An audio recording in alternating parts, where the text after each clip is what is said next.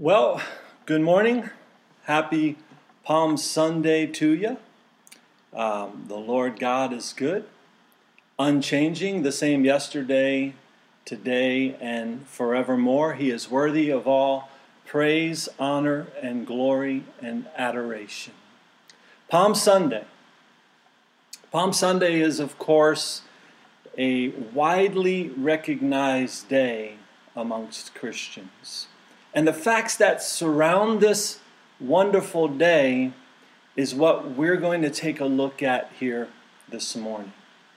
Now, in reality, as we recognize Palm Sunday, we must also understand that every day in Christ is a wonderful day. Every day. Every day in Jesus Christ is a wonderful day. And as Christians, we should gather on a regular basis, and we should exhort one another in the knowledge of our Lord and Savior, Jesus Christ. So we should gather always, and we should celebrate the Lord always. But, of course, nowadays we're gathering in a little bit different way, aren't we? You know, we're in this case, we're far more than 6 feet apart. But like I said, this morning, we will go ahead and take a look at some scriptures regarding the events surrounding the real meaning of this day, Palm Sunday. It's got a great meaning, and far more than just a religious day, right? The significance of what took place the week before the death, the burial, and ultimately the resurrection of Jesus Christ is huge for you and me today, because we know and understand that if Jesus were not crucified, dead, and buried, and risen again to eternal life, then we would have no reason to gather in any way, shape, or form this morning, right? No reason at all. Sure, we could still gather and hang out or FaceTime one another as it is today, or Zoom one another, but without the finished work of Jesus Christ, we would just be gathering as a group of eternally hopeless individuals, if not for what Jesus has done for us. You see, in Jesus we have a living hope. A living hope. That is a hope in this lifetime, an eternal hope, right? And this hope now belongs to all of those that have repented of their sin and have placed their trust in Jesus Christ. Repentance and faith in Jesus is the only foundation that there is for eternal life. And every detail of his life, every detail of the life of Jesus is of the utmost importance, not only to the present day followers of Jesus, but to every single person on the face of the earth. The details of his life are extremely important, even to those that do not profess faith in Jesus Christ, because the fact of the matter is there is no other Savior. There's no other Lord. There's no other way to eternal life with God in heaven. Jesus is the way, the truth, and the life. So the facts of his life matter to every one of us. Now, getting to the topic of Palm Sunday. The reason for calling this day Palm Sunday is, of course, because this day commemorates what the Bible tells us was a day in which Jesus triumphantly entered into the city of Jerusalem, riding on a colt, the foal of a donkey, and the people praised him with the waving of palm branches, okay, or leafy branches, right? Maybe we could call this Leafy Branch Sunday. But you see, Jesus had set his face like flint, as Scripture says. And he was headed for the cross. He was fully focused on finishing the course for which he had come to this earth. He was going to his death in order that he might redeem us all. So indeed, why we remember this day is an extremely important day. Right? So let's go ahead and open our Bibles or your phone apps or whatever it may be to Mark chapter 11. Mark is in the New Testament, just after the Gospel of Matthew. which is the first book of the New Testament. But I want you to find Mark chapter 11. Now, I'll let you know, I'm going to have you probably turning the pages of your Bible or scrolling through your Bible apps a lot this morning, okay? But again, it's important that we understand the meaning of this day, right? You see, at this point, as we read Mark chapter 11, at this point here in the life of Jesus, he has now spent the last 3 years of his earthly life fulfilling his earthly ministry of serving others and proclaiming to the world not only who he was and of course is, but also who the Father is and the Spirit as well. Jesus has taught many people up to this point. So this morning we're going to take a look at some scriptures that speak to that time when, like I said, Jesus set his face like flint. And he headed fully determined into what would be his last week of life, his last week of earthly ministry, this ministry that he had here on the earth before going to the cross to die for the sin of the world. But remember, Jesus went willingly into Jerusalem to face his crucifixion.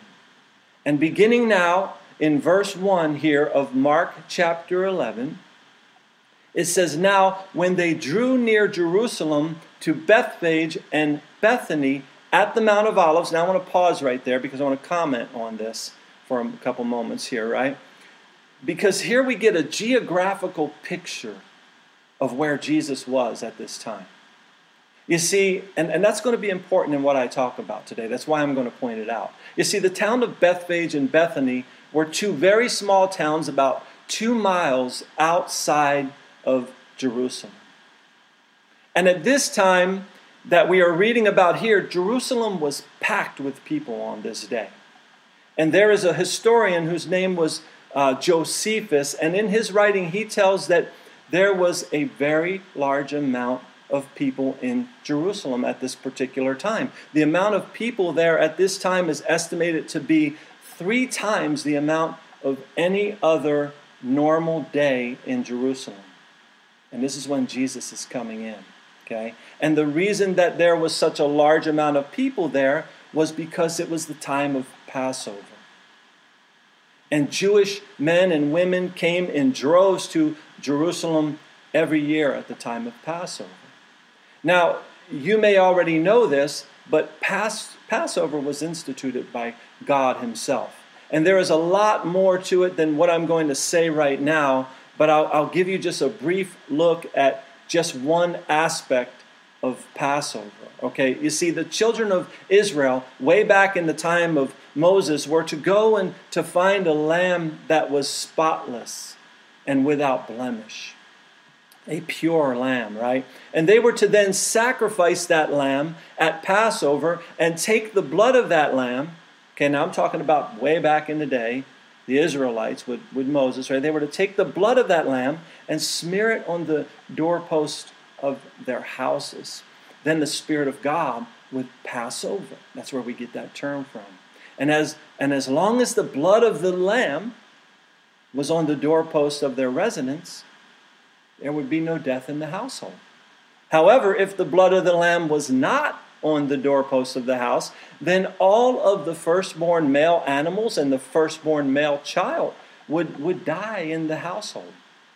And the Passover celebration that was going on in Jerusalem here in the Gospel of Mark commemorated the event of ancient Israel. And the Passover feast was also commemorated, it commemorated the deliverance of the children of Israel from their bondage that they were under in Egypt. So here it is, again, Mark chapter 11. The Jews are celebrating the Passover and remembering the deliverance from bondage. And now coming onto the scene, just a short distance out of town, out of the city of Jerusalem, is one coming who they called the Lamb of God, who was going to take away the sin of the world. He was going to go to the cross. He was going to shed his blood and be a sacrifice for all of mankind to set us free from the bondage of sin and death. And here he is, just a short distance out of Jerusalem. He's not too far away. It won't be long before he gets there.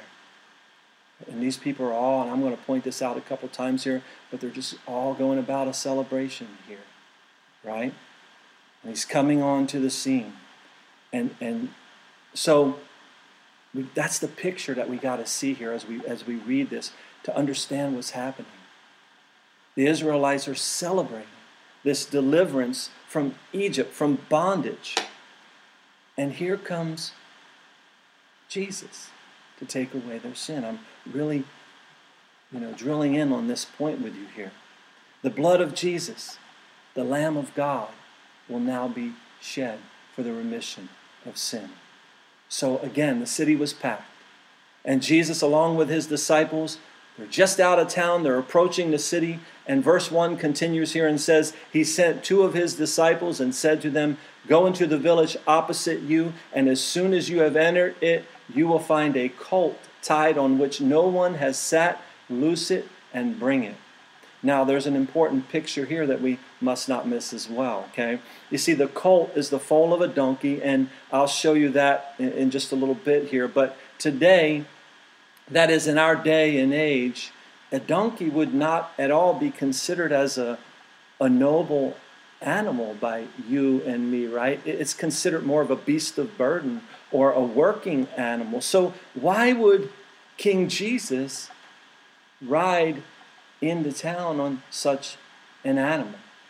Well, let me show you. We're going to go ahead and mark this page here in your Bible and turn for a moment with me to the Old Testament book of 1 Kings. Okay, it's toward the front of your Bible between 2 Samuel and, of course, 2 Kings. I want you to find 1 Kings. And we're going to take a look at chapter 1. We're going to take a look at some scriptures in chapter 1. So 1 Kings chapter 1.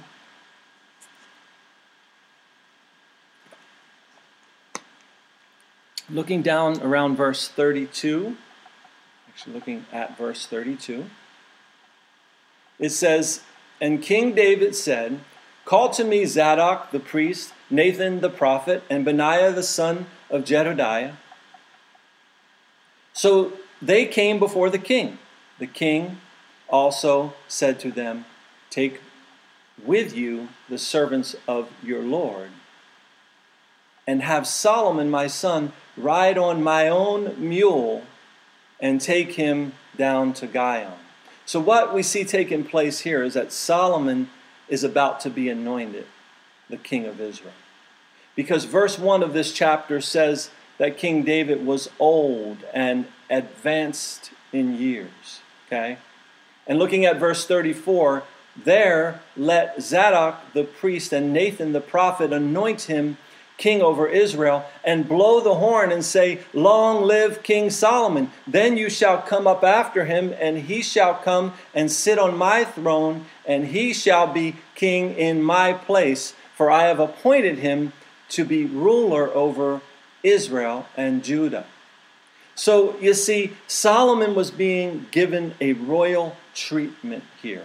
And part of that royal treatment, part of the royal treatment of an anointed king was that they came into their position of power riding on a donkey or a mule. Okay? Again, that animal doesn't have the same picture in our minds today, right? But that's what it was like in that day. And of course, we know today that there is no greater king that has ever lived or ever will live than Jesus Christ. He is the King of Kings. And his kingdom, and of his kingdom there will be no end. It's an eternal kingdom. Let me just quickly show you another Old Testament prophecy here. Go ahead and turn to the book of Zechariah. It's to the right from where we are here in 1 Kings. It's between Haggai and Malachi. Just before you get to the New Testament. Okay, if you hit the New Testament, go back. You missed it. And we're going to look at chapter 9. So Zechariah chapter 9. I want to point something else out here to you this morning. Again, we're looking at all the details surrounding what's happening with the life of Jesus on this day that we commemorate as Palm Sunday, right? So Zechariah chapter 9, And we'll look down at verse 9. And it says, "Rejoice greatly, O daughter of Zion. Shout, O daughter of Jerusalem. Behold, your king is coming to you. He is just and having salvation, lowly and riding on a donkey, a colt, the foal of a donkey."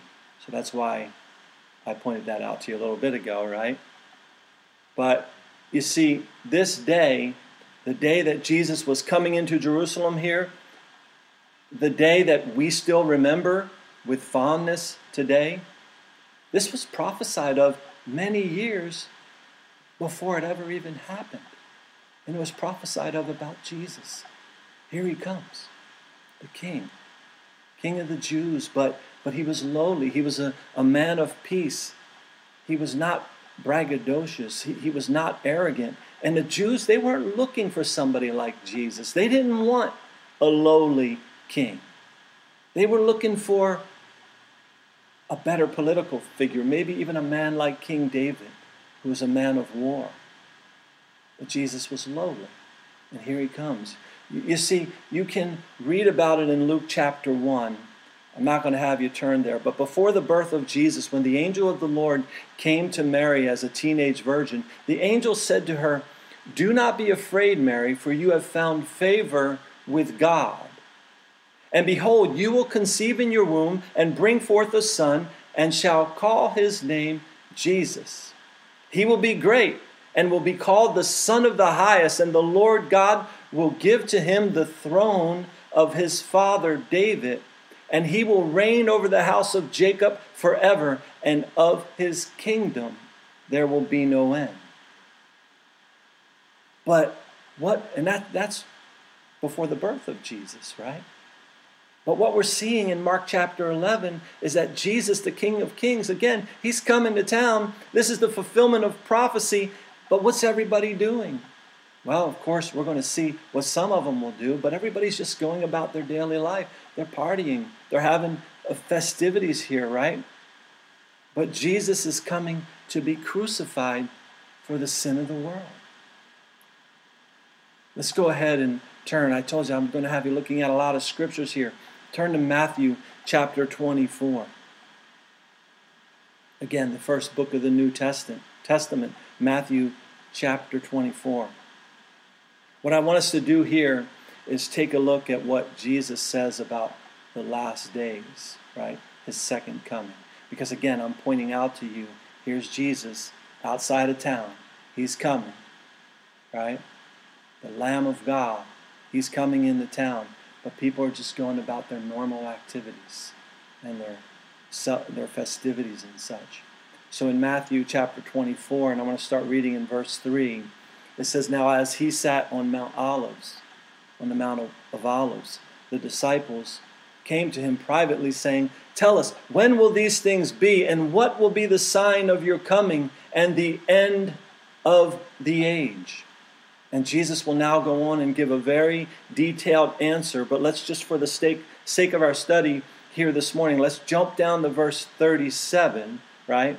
Jesus is still speaking here of the end times, and in verse 37 he says, "But as the days of Noah were, so also will be the coming of the Son of Man be," right? So also will the coming of the Son of Man be. "For as in the days before the flood, they were eating and drinking, marrying and giving in marriage, until the day that Noah entered the ark, and did not know until the flood came and took them all away, so also will be the coming of the Son of Man," or so also will the coming of the Son of Man be. So you see, sometime in our very near future, there will be the second coming of Christ.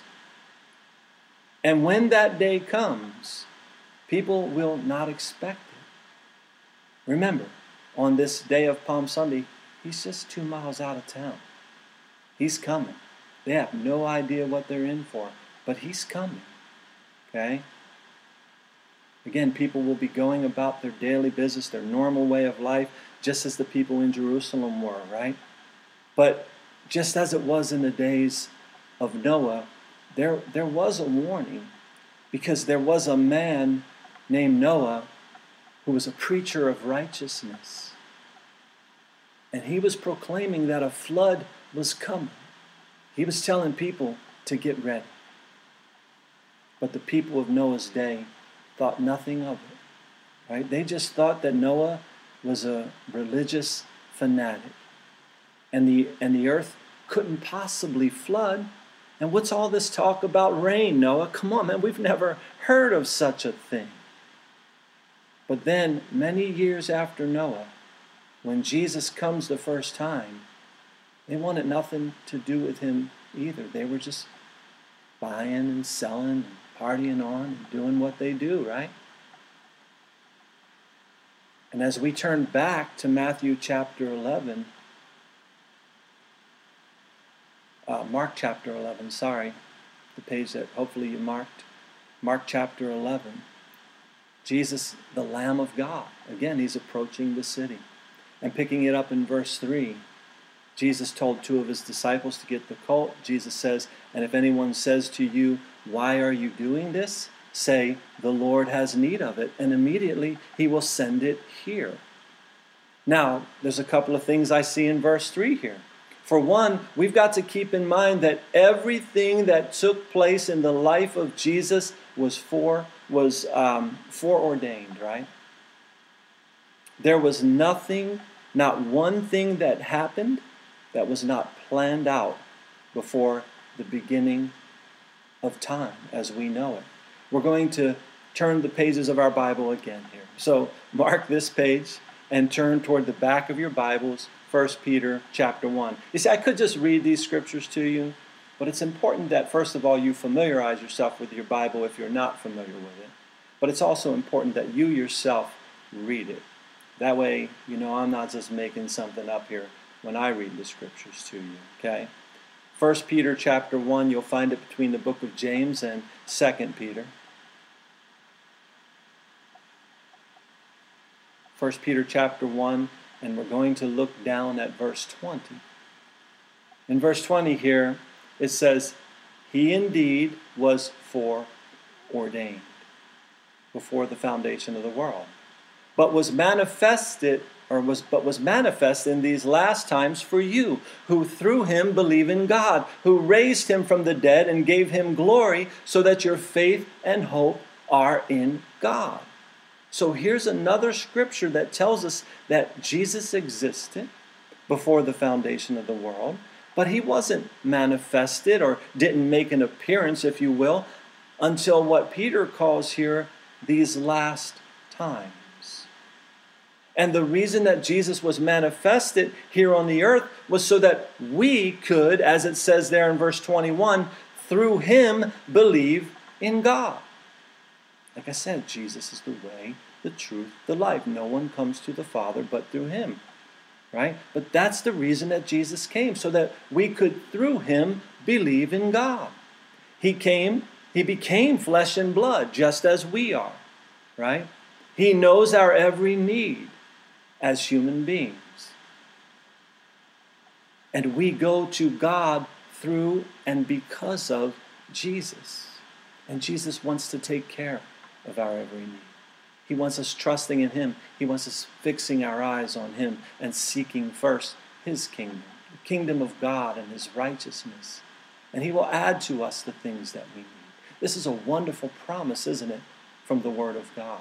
But we must trust in the Lord.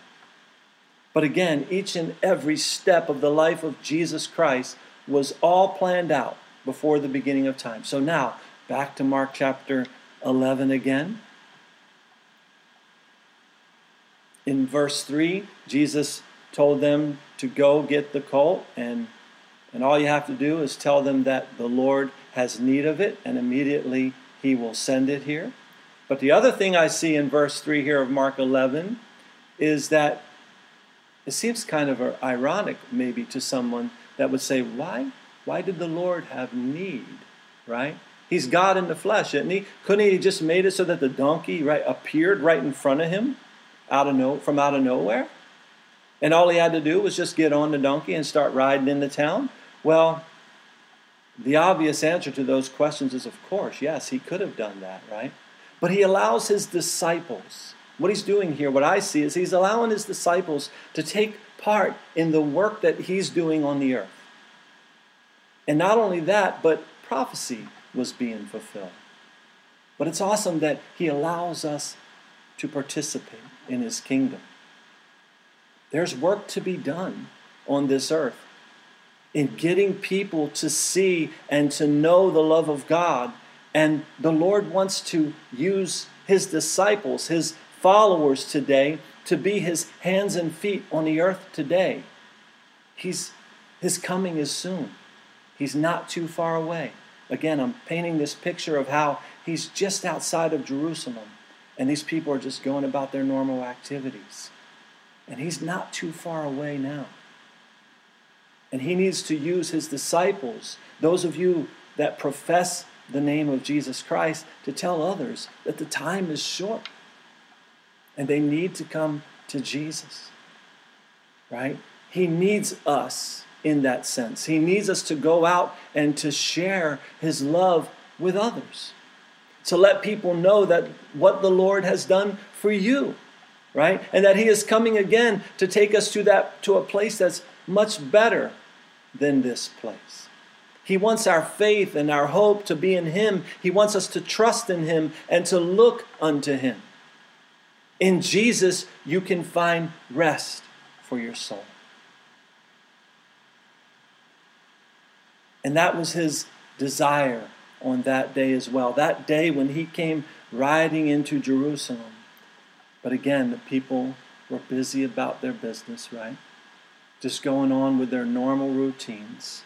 And unfortunately, it's going to be the same situation when Jesus comes again in the future. And that is why it's so important that we understand his word. And that we do the very best we can to share the word of God with others. This is why I do this. This is kind of normal for me. This is the way I do my Bible teachings. Normally there's people here, but because of everything going on, we're keeping our social distance, right? Doing our part with that. But we must keep preaching the gospel. All the more as we see the day approaching. If you are a believer in Jesus Christ, you need to be gathering together with one another, even if you have to do it like this right now or whatever way you can. We need to be exhorting one another, but we also need to be proclaiming the Lord to others. Why is the Lord tarrying in coming back? The Bible tells us why he's tarrying. He's not slack concerning his promise, it says. He's coming back. But he's long-suffering. That means he's patient, he's waiting. And the long-suffering of the Lord is salvation. He wants you to get saved. And he wants you who are saved, our people of faith, to tell others. That's what he wants us to do, to tell others. Right? But verse 4 here goes on, so they went their way and found the colt tied by the door outside on the street, and they loosed it. But some of those who stood there said to them, "What are you doing loosing the colt?" And they spoke to them just as Jesus had commanded, so they let them go. You know, when I see that there, just as Jesus commanded, you know, when you and I obey the words of the Lord, things work out the way that they're supposed to. Think about that. They let them go. Go ahead. Oh, the Lord needs it? Go ahead. When you and I obey the command of the Lord, the commands of the Lord, things work out just the way they're supposed to. No matter what comes, okay? They did exactly what the Lord told them to do, didn't they? And today, we have our Bibles as our guidelines for this life in which we now live. Okay? It's a temporary life. And in this life, there's going to be trials as we go through it. But the Lord has not left us comfortless. He's not left us alone. He has given us his word. And if we'll just obey it and do as he has instructed us to do, all things will go according to his plan. And we can rest in that fact. Again, we're living in some troubling times right now, aren't we? Some unsettling times. Some weird times. People are hoarding toilet paper. It's weird what's going on in many ways, okay? But we can trust in Jesus. We can rest in Jesus. Our plan is to follow Jesus, okay? That's what our plan is, and we can rest in him, right? You see, it's hard to understand sometimes the events of this life, but God has called us to be people of faith, not people of sight. To walk by faith and not by sight. To trust in the Lord with all of our heart. And to lean not on our own understanding, but in all our ways. That is, in everything we do, in all our ways, acknowledge him. What does he do? He directs our paths as a result. And when it comes to Jesus, his birth was foreordained. His life was foreordained. His death was foreordained. His resurrection and ascension was foreordained. Everything has gone according to plan so far. And now we just await one more event, and that is his return, his second coming. And in the meantime, we are to be living in obedience to exactly what he says, doing what he has told us to do. Walking by faith and trusting in him and letting people know he's not too far away. He's coming soon. Our King is coming. And people need to get saved. Verse 7 goes on, then they brought the colt to Jesus and threw their clothes on it, and he sat on it. Now, remember, no one has ever sat on this colt before, but this colt has a purpose. This donkey has a purpose, right?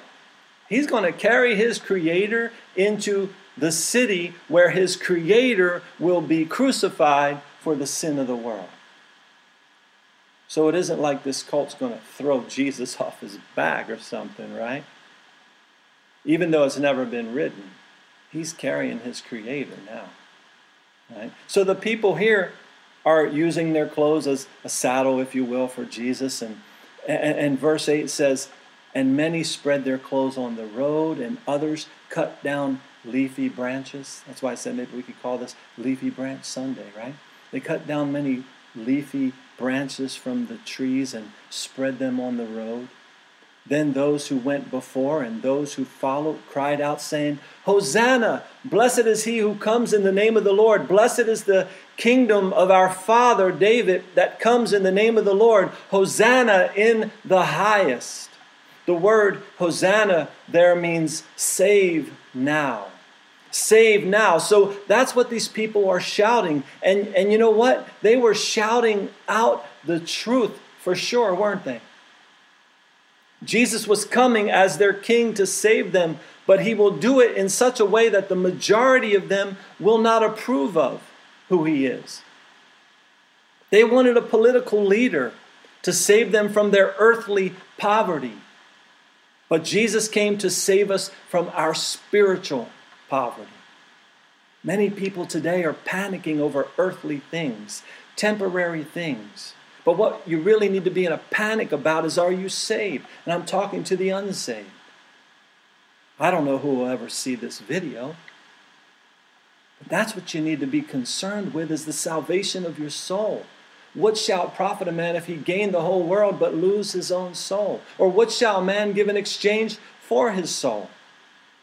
What shall it profit you if you hoard all the toilet paper in the world and all the material things that this world has to offer, but you lose your soul? There's a spiritual poverty. That's the problem. That's the greater virus. It's the sin that separates you from God. The sad thing is that these same people here that are now shouting, Hosanna, blessed is he who comes in the name of the Lord, will soon be shouting out different words. They will soon be shouting out, crucify him, crucify him. But here again, it's all going according to plan. And Jesus goes on here to be arrested, severely beaten, spat upon. They will batter his body to a pulp. They will nail him to a cross, and they will bury him in a tomb.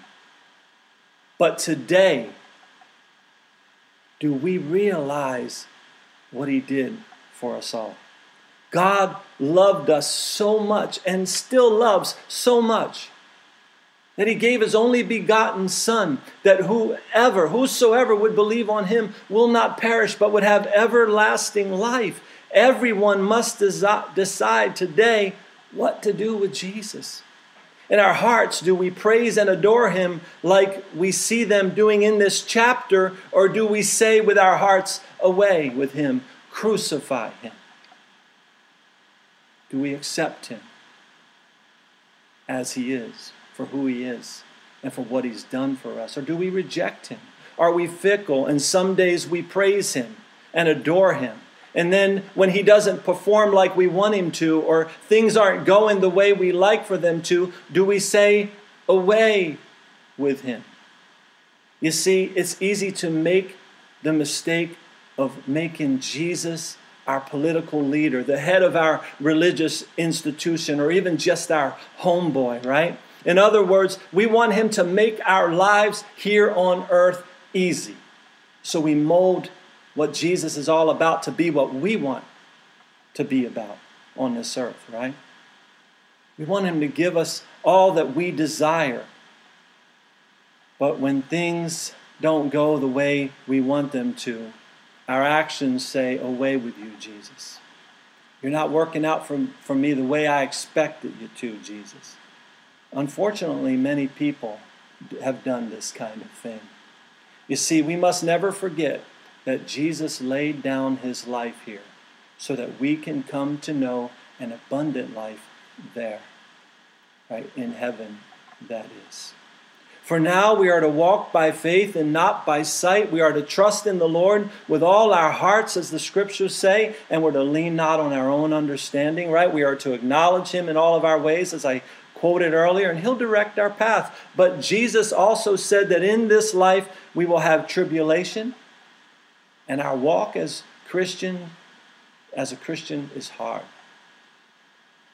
That's why we must continue to fight the fight. Now, if your life as a Christian is easy because you're not sharing the gospel with anybody, you're not telling people they need to get ready, you're not telling people about the Savior, so you're not being persecuted in any way, well, you might need to examine yourself, right, as to whether you're in the faith. Because the Christian life is a fight of faith, but we must stay the course. We must press on. Jesus said that if the world hated him, they will hate those that follow him as well. Things don't always go the way we want them to, do they? And Palm Sunday, it was a triumphant entry.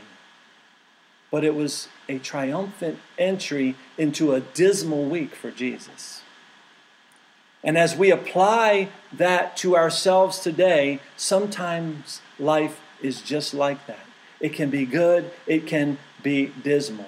But the story ends well for Jesus. And because of Jesus, because of the finished work of Jesus, our lives as his followers will end well as well. So, we've seen here this morning that Jesus has entered Jerusalem. He came to die, and his death brought about our peace with God. But next week, we'll look at the rest of the story. Because he rose again from the dead, and he has given us what the Bible calls a living hope.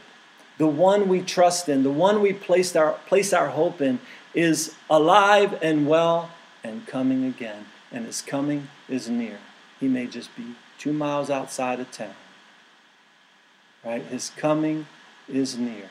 And he has began a good work in you if you've come to him, and he will be faithful to complete it. So as we remember Palm Sunday, and we contemplate where we are in our relationship with our Savior and Lord, I exhort you again to turn your eyes upon Jesus and to keep your eyes fixed on Jesus, to make your priority the kingdom of God and his righteousness. Read the word and seek him with all of your heart, for in him and in him only are you complete or made whole. Without him, we are nothing. We are lost in spiritual darkness and hopelessness. So remember the Lord. Remember what the Lord has done for you and in you. Palm Sunday for the born-again Christian is much like every other day, because every day is the day that the Lord has made. And because of the finished work of Jesus our Lord, we can rejoice. Come what may, we can rejoice and be glad in every day. And again, I don't want you to think that because I threw a couple toilet paper things in here, that I'm taking this thing lightly, because people are dying. It hit very close to our fellowship today. A brother in our church lost his mother this morning to the virus. So this is a real thing. It's the real deal. But I'm just pointing you to something deeper. I'm pointing you to something more real. Something, and that is the condition of our soul, right? And what is of the utmost importance. And that we fix our eyes on Jesus. And He's going to take us through whatever storm comes in this life. Whatever happens, we are victorious in Him. And if you are out there today and you've somehow come upon this video and you have not given your life entirely to Jesus Christ as your Savior and your Lord, then today is the day of your salvation. If you stumble upon this video somehow 2 years from now, today is the day of your salvation. Call out to Him from right where you are. That's what I did 34 years ago. Repent of your sinful life.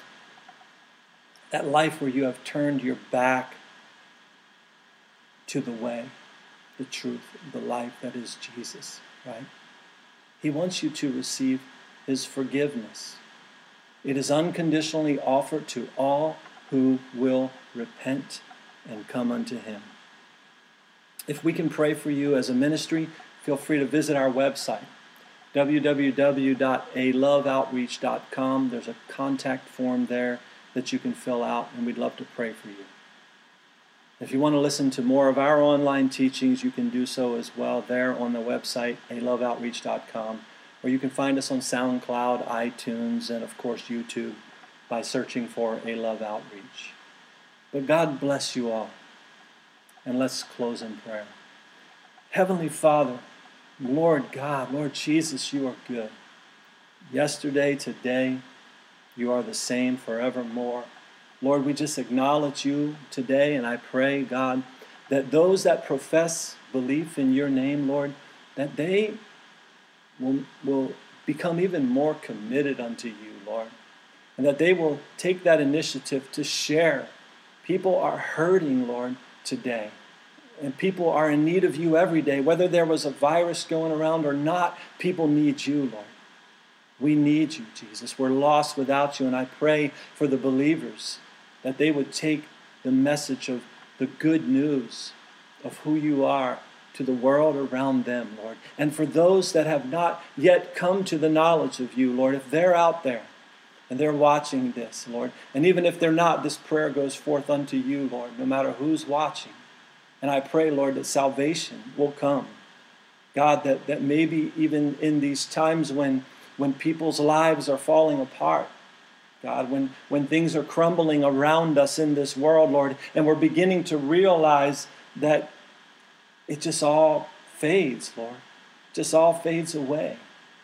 Heaven and earth will pass away. Your word never fails, Lord. And I pray that people will be drawn unto you at this time, Lord. But, Lord, there needs to be those beautiful feet that preach the gospel. And I pray that you will send them into the world. Thank you, Lord, for this time. Thank you for your Holy Spirit. And thank you for your love. In Jesus' name. Amen.